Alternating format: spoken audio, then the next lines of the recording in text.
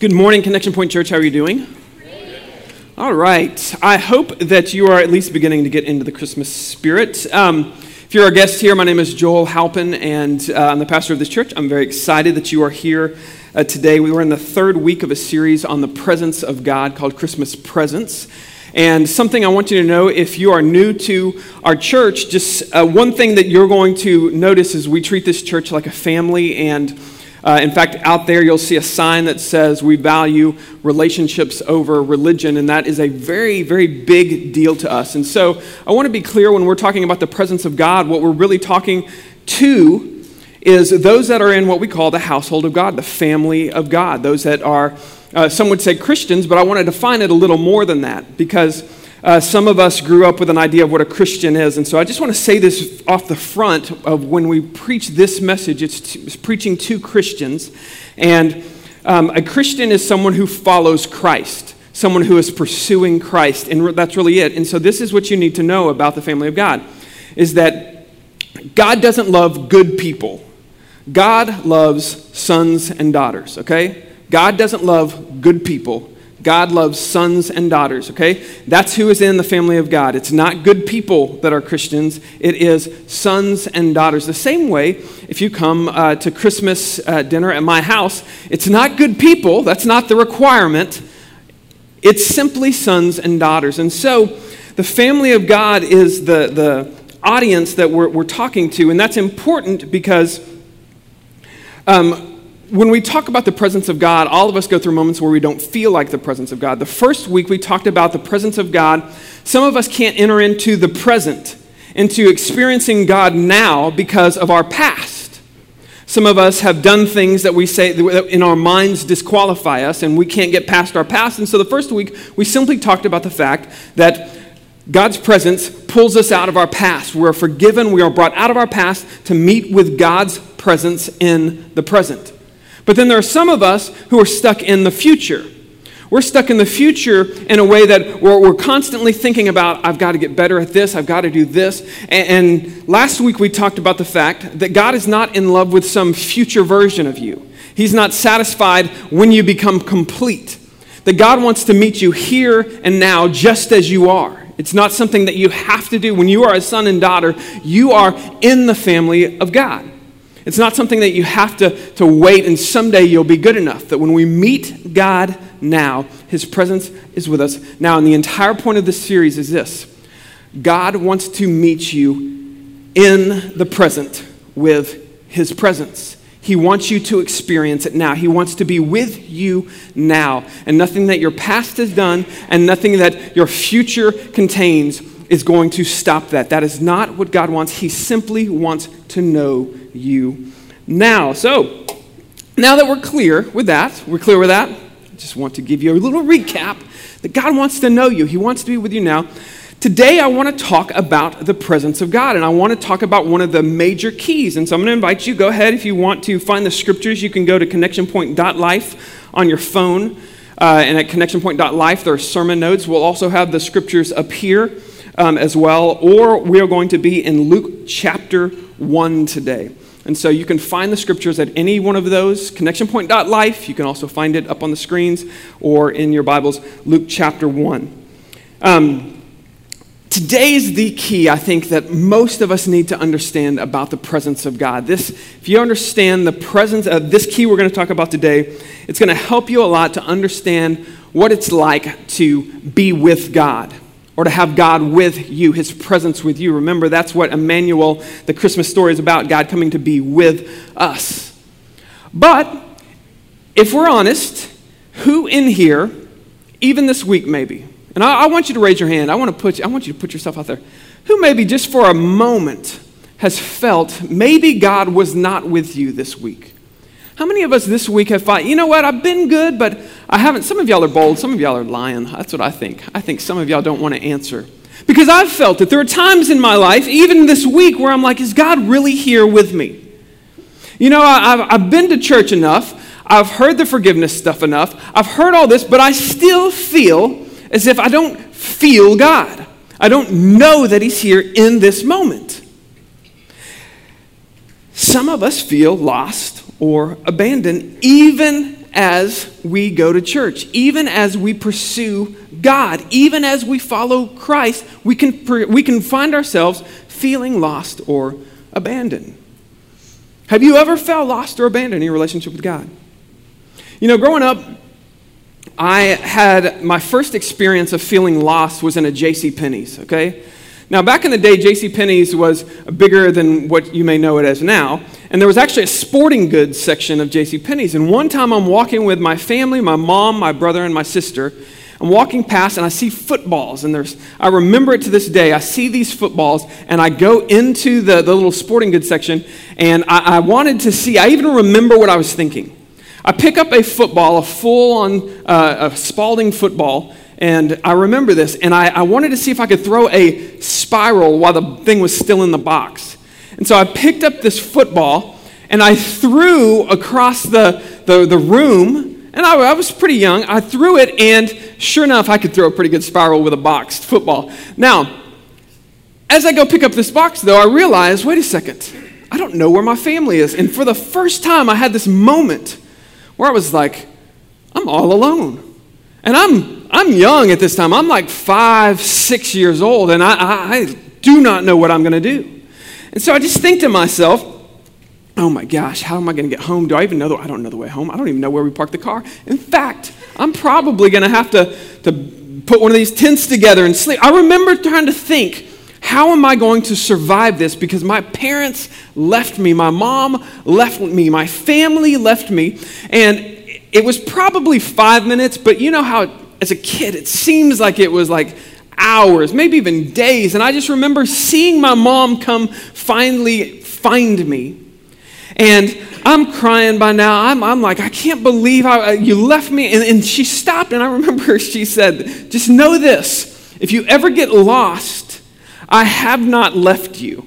I will not leave the store. I will never leave the store without you. And that made me feel pretty good because that same summer, I was in a Kmart. Now, if you don't know what Kmart is, think of Walmart, but not quite as fancy. That was Kmart, okay? Now, I was in a Kmart, and lo and behold, I'm playing hide and seek with my brother, so it's probably his fault, but I'm in the clothing, which is the best place to hide, right? You go inside the little circular racks. I'm hiding in the clothes, and I come out, and lo and behold, no one is there. I know the drill. Okay, they wouldn't have left, but I'm still getting sad. I don't know where they're at. And somebody in a Kmart vest or whatever they wore comes up to me and says, "Are you lost?" And I'm crying. I'm lost. And they take me to the front of the store, and they announce on the loudspeaker. They say, "Suzanne Halpin, can you come to customer service? We have your son, Joel." And as she comes, I see my mom come within like 2 minutes. It was so quick, my whole family. And she's happy to see me. We're happy to see. And I was so excited because I knew now she wasn't left. And now I knew how to get them. And so the next few times we went to Kmart, I knew this trick to where you can actually get your name. They will talk about you on the whole store. You can be famous. I was Kmart famous, I'm telling you. Now, I actually got to the point where my parents had to tell me, "Joel, you've got to quit running off at Kmart and getting your name called on the loudspeaker. You've got to stop that." Because I became a point to get lost knowing that they're never going to leave me. She's not leaving here without me. And I tested this several times, and she never left me. And, you know, by the way, God has paid me back because my daughter, the first time I took her into a Target, I said, "Do not run away." And she was like, "I just want to get out of the car. As soon as her feet hit the ground, she said, "Hide and seek, you're it." And she ran off, and it was a nightmare. But all that to say, I learned very early that my mom and dad were never going to leave me in a store, that their presence, they weren't going to leave me just because I ran away, just because I abandoned them. They weren't going to leave me. And this is something, though, it's easy to understand with our parents, but it's hard to understand with God. The presence of God is a very, very important topic. And so as we get into the text today of Luke chapter 1, I want to just give you a theological question. And so maybe if you're new to church or you haven't been in a while and you think about the Christmas story, you think about Jesus coming as a baby. But I want to remind us all that not one time in the Gospels does the Christmas story start with the baby Jesus. It's very interesting. If you read every Gospel, there's another baby that appears before Jesus. Every single one of the Gospels has John, Jesus' cousin, being born before Jesus, and that's where they start the Christmas story. Now, I always say, hey, let me read you the Christmas story at Christmas. I'll read it, and I start at Luke 2. But in chapter 1, Luke says, I want to tell you about Jesus, and it's going to start with a man named John, actually a baby named John. Have you ever wondered why the Christmas story starts with John and not Jesus? It's very, very, very important that you understand. In fact, if you understand why John is a part of the Christmas story, it will help you understand how God's presence is with you. And it's important to understand that every single one of the people who thought, I'm going to write this down so that you can know how Jesus was born, started with John. And we call him John the Baptist, okay? Most people don't know this. He was actually Presbyterian. I'm just kidding, just kidding. He would have just been John, okay? The reason we call him John the Baptist, the main reason, is because it's easier to remember because there were two Johns that were really big, and there were actually several Johns at this time. In Jesus' timeline, John the Baptist would have been before, and then his friend John, who wrote the Gospel of John, would have been after John the Baptist. But for us to kind of separate them, we're going to be talking about John the Baptist today. John the Baptist was the cousin of Jesus. Now, in Luke chapter 1, verse 13 and 17, where I'm going to be, I want to just define out who you're going to hear. You're going to hear a man named Zechariah. That's Jesus' uncle. Okay? Jesus' uncle, Zechariah. And then you're going to hear Elizabeth. That is his aunt. And when we talk to John, we'll talk about John. John is his cousin. And this is what verse 13 says in Luke chapter 1. An angel has appeared to Zechariah, who is a priest. And he says, do not be afraid, Zechariah. By the way, remember, I preached on this last year or a few years ago. Every time you see a messenger of God, an angel, that word means messenger. Every time you see someone, you recognize them in the Bible, they're always afraid. So he says, do not be afraid, Zechariah. Your prayer has been heard, and your wife will bear you a son, and you shall call his name John. And you will have joy and gladness, and many will rejoice at his birth, for he will be great before the Lord, and he must not drink wine or strong drink. And so I just want to break this down for us a little bit, because a lot of us, when we think about God, we think about following Jesus, we think about, all these rules, we think about church, and how do we become a Christian, or how do we get to heaven? We think about all these things, and then you see it say, he's not going to drink, he must not drink wine or strong drink. What's going on here is, this angel comes and tells this priest, Zechariah, you've been praying for a child and your prayer has been answered. You're about to have a child. And not only are you going to have this child, this is going to be a special child. God is going to do something special in your child. And if you want to opt into this, you're going to make what we call a Nazirite vow. A Nazirite vow is something that any person can do. In fact, the Apostle Paul takes a temporary Nazirite vow. And he says, for a time, I'm not going to get a haircut, I'm not going to eat or drink certain foods, and I'm going to devote myself fully to God for a little bit of time. That's what Paul does. But then we see there are three people in the Bible that for some reason God says from birth, you're going to be a Nazirite from birth. Samson is someone. It's an opt-in to what God wants to do. Samson has a Nazirite vow. He actually broke this vow, and he cut his hair, if you know the story. Samuel was a prophet. And Samuel's mom made a Nazirite vow for her son so that he would be born, and basically said, hey, I will raise him as a Nazirite devoted only to the Lord. And this angel comes and says, if you want into this greatness, onto this exciting thing I'm about to do, all you have to do is devote him to the Lord. So it's an opt-in is what's going on here. It's a way that John's parents can say, we want to be a part of what God is doing here. It's not that drinking a wine is wrong. That's not the point of it. The point of it is this is a way in which he can separate himself, or what we would call be holy, so that he can say, I want to see what God's going to do through me. If this is my course, I want to do this. That's what his parents do for him. And then the next sentence is probably the most important sentence in the life of John, and it's going to be our focus today. It says, he will be great before the Lord in verse 15. and he will be filled with the Holy Spirit, even from his mother's womb. For the first time, we have someone who God says, he is going to be born of the Holy Spirit. He's not just going to be born of water, he's going to be born of the Spirit of God. Now, this is important because you need to understand John the Baptist is a prototype for you and me as we follow Christ. He is the first Christian, if you will, before Christians. He is the first one, even before Jesus is born. God says, I want to show you what someone devoted to me, filled with the Holy Spirit, looks like, okay? And he makes this promise. He's going to be filled with the Holy Spirit. And so I want to talk today about the Holy Spirit. What do we mean when we say the Holy Spirit? Who is the Holy Spirit? And this is the short answer. The Holy Spirit is God's presence in you. The Holy Spirit is God's presence in you. And so when John is born, before anyone has ever been born of the Holy Spirit, God says he's going to be born of this Spirit, and I'm going to do great things. But the Holy Spirit has always been present in the Bible. Genesis chapter 1, we see the Holy Spirit. It specifically says the Spirit of God was hovering above the waters at creation. That's in the very first verses of the Bible. The Holy Spirit is present.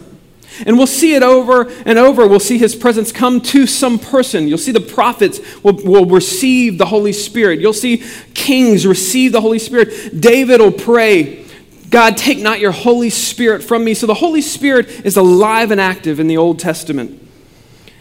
But you see, when we think about the Old Testament or the way that God was moving in the Old Testament, it was a foreshadowing. I've preached on this before. It was a foreshadowing of what God wants to do. Think of it this way. Whenever you build a dam, before a dam is ever built, the water flows downstream at randomness, according to the seasons. And there's some seasons downstream where it just seems like the waters are coming and coming. But then there's sometimes downstream where it seems to dry up and no one has access to any water. And in fact, there are almost every single dam that you see built is built because at some point somebody said, you know what, we want to be able to have access to water all the time, even downstream.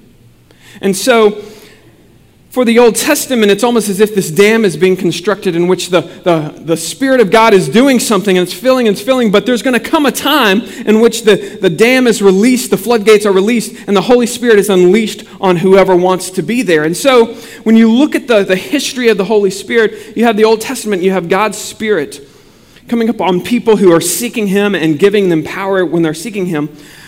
But in the New Testament, you begin to see this new way that God is moving. And it starts with John. He's going to be filled with the Holy Spirit. And then later on in Jesus' life, Jesus is going to make an interesting statement. He's going to say in John chapter 3, he's going to say, for anyone who wants to enter the kingdom of heaven must be born of water and of the Spirit. So in other words, just like John was born of water and of the Spirit, anyone who wants to enter the kingdom of heaven, it's not about being good, it's are you born of water and the Spirit? And in fact, Jesus will clarify this. In fact, he talks a lot about the Holy Spirit. In John chapter 7, and I'll hit this verse again later, he actually says that the Holy Spirit will be given to all who follow him, and that it will be like a living water that flows out of you. But he makes an interesting statement in John chapter 7. He says, but the Holy Spirit will not be given until Jesus has been glorified on the cross. So there's this time when John is alive where he has been born of the Spirit, but everyone else has just seized this prototype. In Acts chapter 2, this is what we call Pentecost. This is the moment in which everyone there who has followed Jesus and has put their faith in this man who claimed to be God and died on a cross, and they saw him rise from the dead, and they saw him ascend into heaven, and they trust him, and then all of a sudden the Holy Spirit is unleashed on every believer. They have, the Bible says we have the Holy Spirit of God within us. And we see that first in John. And so if you are in Christ, if you are in the family of God, if you have trusted Christ and decided to follow him, you understand you were given a gift of the Holy Spirit. That's what Jesus meant when he said you must be born of Spirit. That is, you must receive this gift of the Holy Spirit. God's presence is in you. But I want to talk about this. I want to clarify what this actually looks like, because I think this is where most of us kind of dismiss the Holy Spirit. We assume, well, God's Spirit really isn't in me because I'm still doing a lot of things. I'm still thinking a lot of things that if God's Spirit was in me, I wouldn't be thinking about that. I wouldn't be acting like this if God's Spirit was really in me, so how could he be in me? But I want you to understand that God's Spirit in you doesn't mean that God has replaced you. You still exist in you. And this sounds obvious, but some of us don't think this way. I was trying to think about what would be a good illustration to help you kind of see this. And I thought about, Jesus take the wheel. That's not a good one. I don't like that one. But this idea that somebody else is just going to take control of our life. But that's not it. So what I came to is borderline blasphemous, so I want to apologize for this in the beginning. But I thought about a good 80s movie, okay? A good 80s teen movie, okay? Now y'all have seen an 80s teen movie, right? Okay. I got to know my audience, okay? So let me explain to you how an 80s teen movie goes. There's always a guy. He's usually not a cool guy. He's usually just an average guy, but something happens to this guy somehow, and he becomes a little popular or something, and all of a sudden he catches the eye of the cheerleader or the pretty girl, and all of a sudden he has this opportunity to go after the cheerleader or maybe win a state championship, whatever the goal is. He never would have been there, but he's going to be there, okay? And he has this opportunity. Maybe he turns into a wolf. That happens sometimes too. But whatever it is, he has this opportunity to be somebody he's never been. And the whole time, in every one of these stories, there's another person who's with him from the beginning. There's a girl, and she's always an average girl who wears glasses and a hat, right? There's a reason for this. She wears glasses for a good reason, okay? But everything he does is wrong when he's pursuing the cheerleader or when he's pursuing the championship or probably both. Everything he does is wrong. And every single time he screws up, he goes to this friend. And he goes to her and he just says, I just want this. And she's just there. And even when she sees, and she likes him, by the way, she wants to be with him. And even though he is neglecting her and leaving her and looking at these other prizes, she's always there giving good advice. And she's always there to be there, just to be there, just to be there. And she'll even stick with him when he's doing dumb things. And then at the end of the movie, what happens? He'll get the prize and he'll realize it's not all it's cracked up to be. And he'll look at this girl, and for some reason, she doesn't have her glasses on anymore, right? And she's got her makeup a little different, and her hair's down long, and she might be even dressed up, or whatever. And he'll realize that the person who was there giving him this advice and speaking to him, that the number one thing she was that none of these other things were, is she was there every moment of the way, and she just wanted to be with him. When we think of the Holy Spirit, I don't want you to think about somebody replacing your spirit with a better spirit. I want you to think about God as your friend. And his Holy Spirit is in you, but he's also with you. And that's important. Jesus said this when he was talking about to his disciples. He said, you are my friends if you do what I command. In other words, if you want to follow me, you are my friends. No longer do I call you servants. You're not just here to do, what I say when I say it. He says, for the servant does not know what his master is doing, but I have called you friends, that all that I have heard from my Father, I have made known to you. He called his disciples his friends. He says, you're friends of God. Later on in John 16, not John the Baptist, John is telling the story that Jesus once said to them. Right at the end, Jesus was going to be crucified, that he knew it. He looks at his disciples and he says to them, it's good that I go away. It's good that I go away because if I go away, I will send to you a helper. I will send to you the Spirit of God. So in other words, if there's one man here, I have to always be with you to be with you. But it's good if I go away because I can send you the Spirit of God. And this is what, when we talk about the work on the cross, this is everything it was leading up to.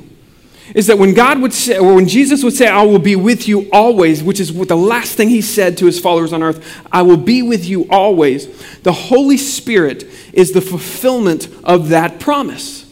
Jesus says, if I go, I will send him to you. And indeed, that's what happened at Pentecost. And that's what happens every single time you make a decision to trust Christ with your life and follow him. You are not just born of water, which means a natural birth, but you're also born of the Spirit. And every single one of them, and you may have grown up in a tradition that says, you're not born of the Spirit unless you go crazy. And I will let you know, that is not true. One of the fruits of the Spirit is that you will have self-control. One of the things I want us to understand is that this was a promise that is not conditional on you doing anything. This is once you decide, I'm going to follow Christ, you are given a gift of God's presence. The Holy Spirit is God's presence in you. And so let's look at what the Holy Spirit does in John. Because it's very clear, they actually do three things, and the Holy Spirit does more than this. God does more than these things. But there's three main things in this text that we see the Holy Spirit is about. The first one is in verse 16. He says he's going to be filled with the Holy Spirit, and he will turn many of the children of Israel to the Lord their God. And he will go before him in the spirit and power of Elijah, and turn the hearts of the father to the children. Now, if you haven't grown up in church, that seems kind of weird of what he's just said. So let's go into the context here. The context here is there's a time that all this is happening in which people are wondering the same thing you and I wonder. Where is God? God has made promises. Where is he? Specifically, he has made these promises in the Old Testament, and now it's 400 years since anyone wrote down something and called it Scripture. 400 years has passed, and people are beginning to wonder, he said he would come again. He said he would send a Savior. He said he would come here and be with us. Where is he? And the last thing that was written in the Old Testament, the prophet Malachi. In fact, this is very interesting. If you turn to the last page of the Old Testament, Malachi actually says, behold, I will send you, this is the last prophecy of the Old Testament. Behold, I will send you Elijah, the prophet, before the great and awesome day of the Lord comes. And he will turn the hearts of fathers to their children, and the hearts of children to their fathers, lest I come and strike the land with a decree of utter destruction. The last prophecy is this, that before the day of the Lord comes, before God does his great work where his presence will be written on your heart, before all of the things in the Old Testament actually happen, Elijah, a prophet from the Old Testament, is coming back. He's going to come back. And he's going to make all of these Israelites who have walked away from God, if you are here and you have walked away from God, the first thing he's going to do is reconcile us. He is going to reconcile us back to God. He's going to turn the hearts of the people who used to long for God. He's going to turn us back to God. And he's connecting the Old Testament with the New Testament. That is why every single one of the gospel writers include John in the Christmas story. Because Jesus can't be Jesus unless John is Elijah. And every single one of them ties John the Baptist to Elijah. He does it through connecting him to Malachi. Matthew does it through connecting him to to Isaiah chapter 40, and connects us. He will make way the path of the Lord. And they all connect John the Baptist to this figure who must come back. Now, he's not reincarnated prophet, okay? He's coming fulfilling this duty, this role that was given. Do you know, to this day, every single Jewish Seder, every single Jewish Passover meal, there's a point, and if you've ever been in, we've done them in this church before, if you've ever been there, there's this point where the rabbi will tell one of the children, hey, go look at the door and go see. And who is the child supposed to see is at the door? Elijah. Well, go check and see if Elijah's there, because they know before God fulfills his promise. So even Jewish people that don't believe in the Lord understand this prophecy is important, that Elijah's got to return. And so all of the gospel writers say, hey, he's clearing the way here. So the first thing he does is he just reconciles us all back to God. Jesus says it this way. He says, he will come, and when I send the Holy Spirit will come to you, and he will convict you of your sins. But he doesn't say he will condemn you of your sins. He says he will convict you. There's a big difference there. There's no condemnation for those that are in Christ. He'll convict you. He'll show you, hey, this is a sin. This is the way you should go. John was there to make way the path of the Lord. He'll show you. The Holy Spirit will show you what you should do. He won't grab the wheel and make you. He'll whisper like, I was going to name an 80s actress, but I won't do that. Molly Ringwald, he'll whisper in your ear, go this way. But all of that to say that this is the work of God is not to condemn you and say you're going to hell. It's the exact opposite. It's to say God's presence wants to be with you. Here's the way we need to go. Let's seek him. He is with you always. The next thing he's doing is he's calling to repentance. He's teaching to love his righteousness, not your own. This is what he says. He says he'll turn the hearts of, and understand that's an important word, the hearts of children to their father, and then he's going to turn the disobedient to the wisdom of the just. It's very interesting that he doesn't say, I'm going to turn the disobedient away from God. I'm going to punish them forever. Instead, he simply says, I'm going to turn them to the wisdom of the just. Who are the just? The just in the context of Christianity is someone who has trusted in Christ. Someone who has received God's righteousness, not our own. Anytime we talk about being disobedient, it's not towards being better. It's towards Christ. The wisdom of the just is simply that you admit my way is not the right way. I need to trust God's way. He can forgive me of my sins. He can cleanse me of my sins. And he's the one that can take me out of my past and change my future. It's him, not me. That is what repentance means. In fact, we talked about this. I meet and teach the youth on Wednesdays. And the middle school boys, we had a great conversation on Wednesday. We went through the Sermon on the Mount, which is probably one of the most, it's an incredible sermon, but it's also one of the most confusing and most abused by most Christians, misunderstood. Do you know that people would hear Jesus talk and Jesus would say things that to us we'd be like, whoa, that's a lot of rules. But no one ever summarized Jesus' teachings with, he said, do this, do this, do this, do this. No one ever summarized Jesus' teaching. Now, you might have summarized the Bible or this, but that's not what Jesus says. When they summarize Jesus' teaching, Mark starts off his gospel saying, hey, if you want to know every sermon Jesus preached, it was basically a 2-point sermon. Repent and believe. Repent and believe. Every sermon Jesus preached came back to repent and believe. This repentance is simply saying, my way does not work. I am a sinner. I have fallen. My way does not work. I can never be good enough. Repent and believe. And he says, believe the good news. That's what Jesus says. The good news, the gospel. That's simply that you don't have to be good enough because God gave you a way. He sent his son. And when you believe the gospel, which is simply this, that everything you deserve, Jesus took to a cross. He died on a cross, and he rose again. And when he rose again, he showed he was the Messiah, the anointed one, the one the Old Testament said would come and reconcile you to God. Repentance is simply saying, it's not my way, it's God's way. Believing the gospel is simply saying, God is good, not me. I'll take his righteousness for mine. So, John, when they're talking about the Holy Spirit, this is what's going to happen with the life of John. He's going to reconcile. The Holy Spirit is reconciling us to God, and is doing it through this repentance of taking us when we're disobedient and turning us towards the just, the wisdom of the just. And the wisdom of the just is this: I can't be good enough. I need to exchange my worthlessness for Christ's worth. The last thing he does is he makes ready. It says he's going to turn the disobedient to the wisdom of the just, and he's going to make ready for the Lord a people prepared. He's going to prepare us to receive Christ. And the interesting thing, in the timetable, Jesus isn't born yet when this is said over John. In John chapter 7, it clarifies this a little bit. He's making ready. What is he making ready? Well, the Holy Spirit isn't unleashed until Jesus has fulfilled his mission to die on a cross and to raise from the dead. And so before Jesus has actually done that, we have this, let's just get ready. The message that Jesus preached, repent and be baptized, which is repent and believe. Baptism is a picture of what we believe. Okay? Jesus died on a cross. He rose from the grave. You know, John's repentance was a little different. It wasn't repent and believe yet. It was repent and get ready. That's how you would say. Repent and get ready.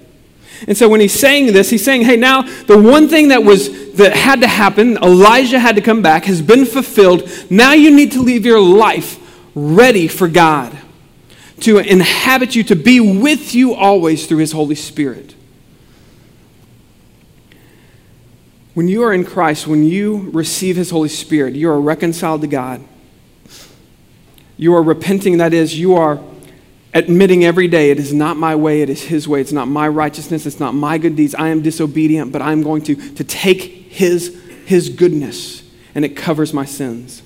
And I'm going to live a life ready, as if the presence of God is with me always, because it is, because the Holy Spirit is God's presence with us. The reason this is so important to me, for you to know that the Holy Spirit is in you when you are following Christ, that he is with you, is because there's so many of us who every single day live as if God has abandoned us. And even if we desire him, we don't feel worthy. We live as if we have disqualified ourselves, and we miss the entire point of Jesus coming to this earth. The entire point is that Jesus could do in us what he did in John. His presence was always with John. Was always. Jesus says there's no one more righteous than John. And it's not because John was a good person. It's because he had this Holy Spirit living in him. The presence of God was with John, and he is with us too. On Wednesday, I was teaching through the Sermon on the Mount with the youth. And the Sermon on the Mount is crazy. I've been studying a lot for an upcoming sermon series, and it's a crazy way that Jesus goes about teaching. But one of the things that we came to is, the end of it, Jesus basically says, I don't care if you do good things. I don't care if you preach to my name. I don't care if you healed people. The only thing I want to know is, do I know you? Do we have a relationship? That's all Jesus cares. That's how he ends the sermon. The sermon is saying, do we know each other? I never knew you. If I never knew you, you'll never be a part of me. And so we started talking with the students, and we are all like, yeah, I know that Jesus is always with me, that the Holy Spirit is always with me. And then I asked this question. What about this week if you broke some of the things Jesus just said in this sermon not to do? He said if you're mad at someone, you need to forgive them. If you haven't forgiven, if you've gone around mad, how does God feel about you? If he's with you, is he happy with you? If you, one of the things Jesus says right before he says, before the end of the Sermon on the Mount, he says, if you have looked at a woman with lust in your eyes, you are ready for hell. You're separated from God. And he said, only being in the family of God can fix that. So I asked the students, I said, what if you've looked at pornography? What if you have hated your brother or sister, and you called him a fool, which Jesus says you can't call people fools. He sets this bar so, and then Jesus says you got to be perfect. I understand that Jesus wants to make you perfect through his Spirit. And I said, we know that God forgives us of these things. We're forgiven. That was the point of the message. But I said, how does God feel if you are in Christ? His presence is in you. His Holy Spirit is in you. But this week you struggled with sin, and one by one, they started throwing out words. He's probably disappointed in you. He's probably ashamed of you. He's probably doesn't like you at that point. And that's where I just kind of took me back as I was preparing this of anytime we think that God's presence is with me, but he's probably not happy with me because of what I've done, we've missed the point of what he's doing. You see, his presence isn't just in you because it has to be. His presence is with you and in you because Christ has made you clean. You need to understand when we say presence of God is in you, it means that you have been righteous. You have been made righteous through the work of Jesus. And so here's how I want to end this message. We have this promise in this, you hear this all the time at church. God has forgiven you. God has forgiven you. God has forgiven you. He is with you. His presence is with you. So here's where I want us to end this. If this promise is true, that God has reconciled us, he has called us to repentance, that is to take on the righteousness of Christ, and he's readying us to live a life in the presence of God, I want you right now, you can do this later on physically, but right now I want you to make a list in your mind of everything that has either disqualified you from following Jesus, something you've done, or maybe a sin that you said, I'm never going to do that again, and then this week you did it like 5 times, and you said, God has got to be disappointed. Anything you've done that's disappointed God this week, I want you to think about that. And I want you to understand this list that you're making. Maybe it's that you just weren't good enough. Maybe it's that you yelled at your kids 10 times and you said you were going to stop that last week at church. Whatever it is that you think, you know what, God's probably not happy with me. In fact, he might not have left me, but he took a step back this week because of this. Whatever that list is, I want you to think about it for a second. And now I want you to understand that list is pure evil. That list in your mind is from Satan himself. It is the antithesis of everything the Holy Spirit is doing in your life. When we say God's presence is with you, it means God's presence is with you and wants to be with you. He sees you as his son or his daughter in Christ. He loves you. He's not waiting for you to get your act right. He's not sitting in the corner saying, man, he screwed up again. He knows all this, and that is why he came. And he gives us this glimpse of one man before Jesus even arrives on the scene. And he lives this life, not a perfect life. John the Baptist was not perfect, but God was with him. And God is with you too. Let's pray. Lord, I thank you so much again for the honor to pastor this church specifically. Lord, there's many in this room that grew up in a denomination or another church in which forgiveness was preached, but there was always an expectation. I've got to stop this or I've got to start this in order for you to really love me. If your presence is really going to be with me and I can be confident, the only way that will ever happen is if I'm good enough. If I can live up to some set of expectation. Lord, I thank you for this message today that you have put on our hearts. And we can never be good enough for you, but we don't have to be good enough for you. Your promise was that through Christ we will be reconciled. His Holy Spirit will come to us not because we earned it. It is a gift. It is a Christmas present. Lord, I pray right now, if there's anyone in this place that doesn't truly know you, that's living apart from you because they think they'll never be good enough anyway, why bother? Lord, I pray that their heart will turn to you today. I pray that they'll cry out to you today. Lord, I want to be a son or a daughter because I'm not good enough. I need your presence. And Lord, I pray they walk out of here just as the rest of us walk out of this place today knowing we are forgiven, we are reconciled, we have exchanged our rags for your riches, and we are ready for you to work in us this week. It's in Jesus' name we pray. Amen.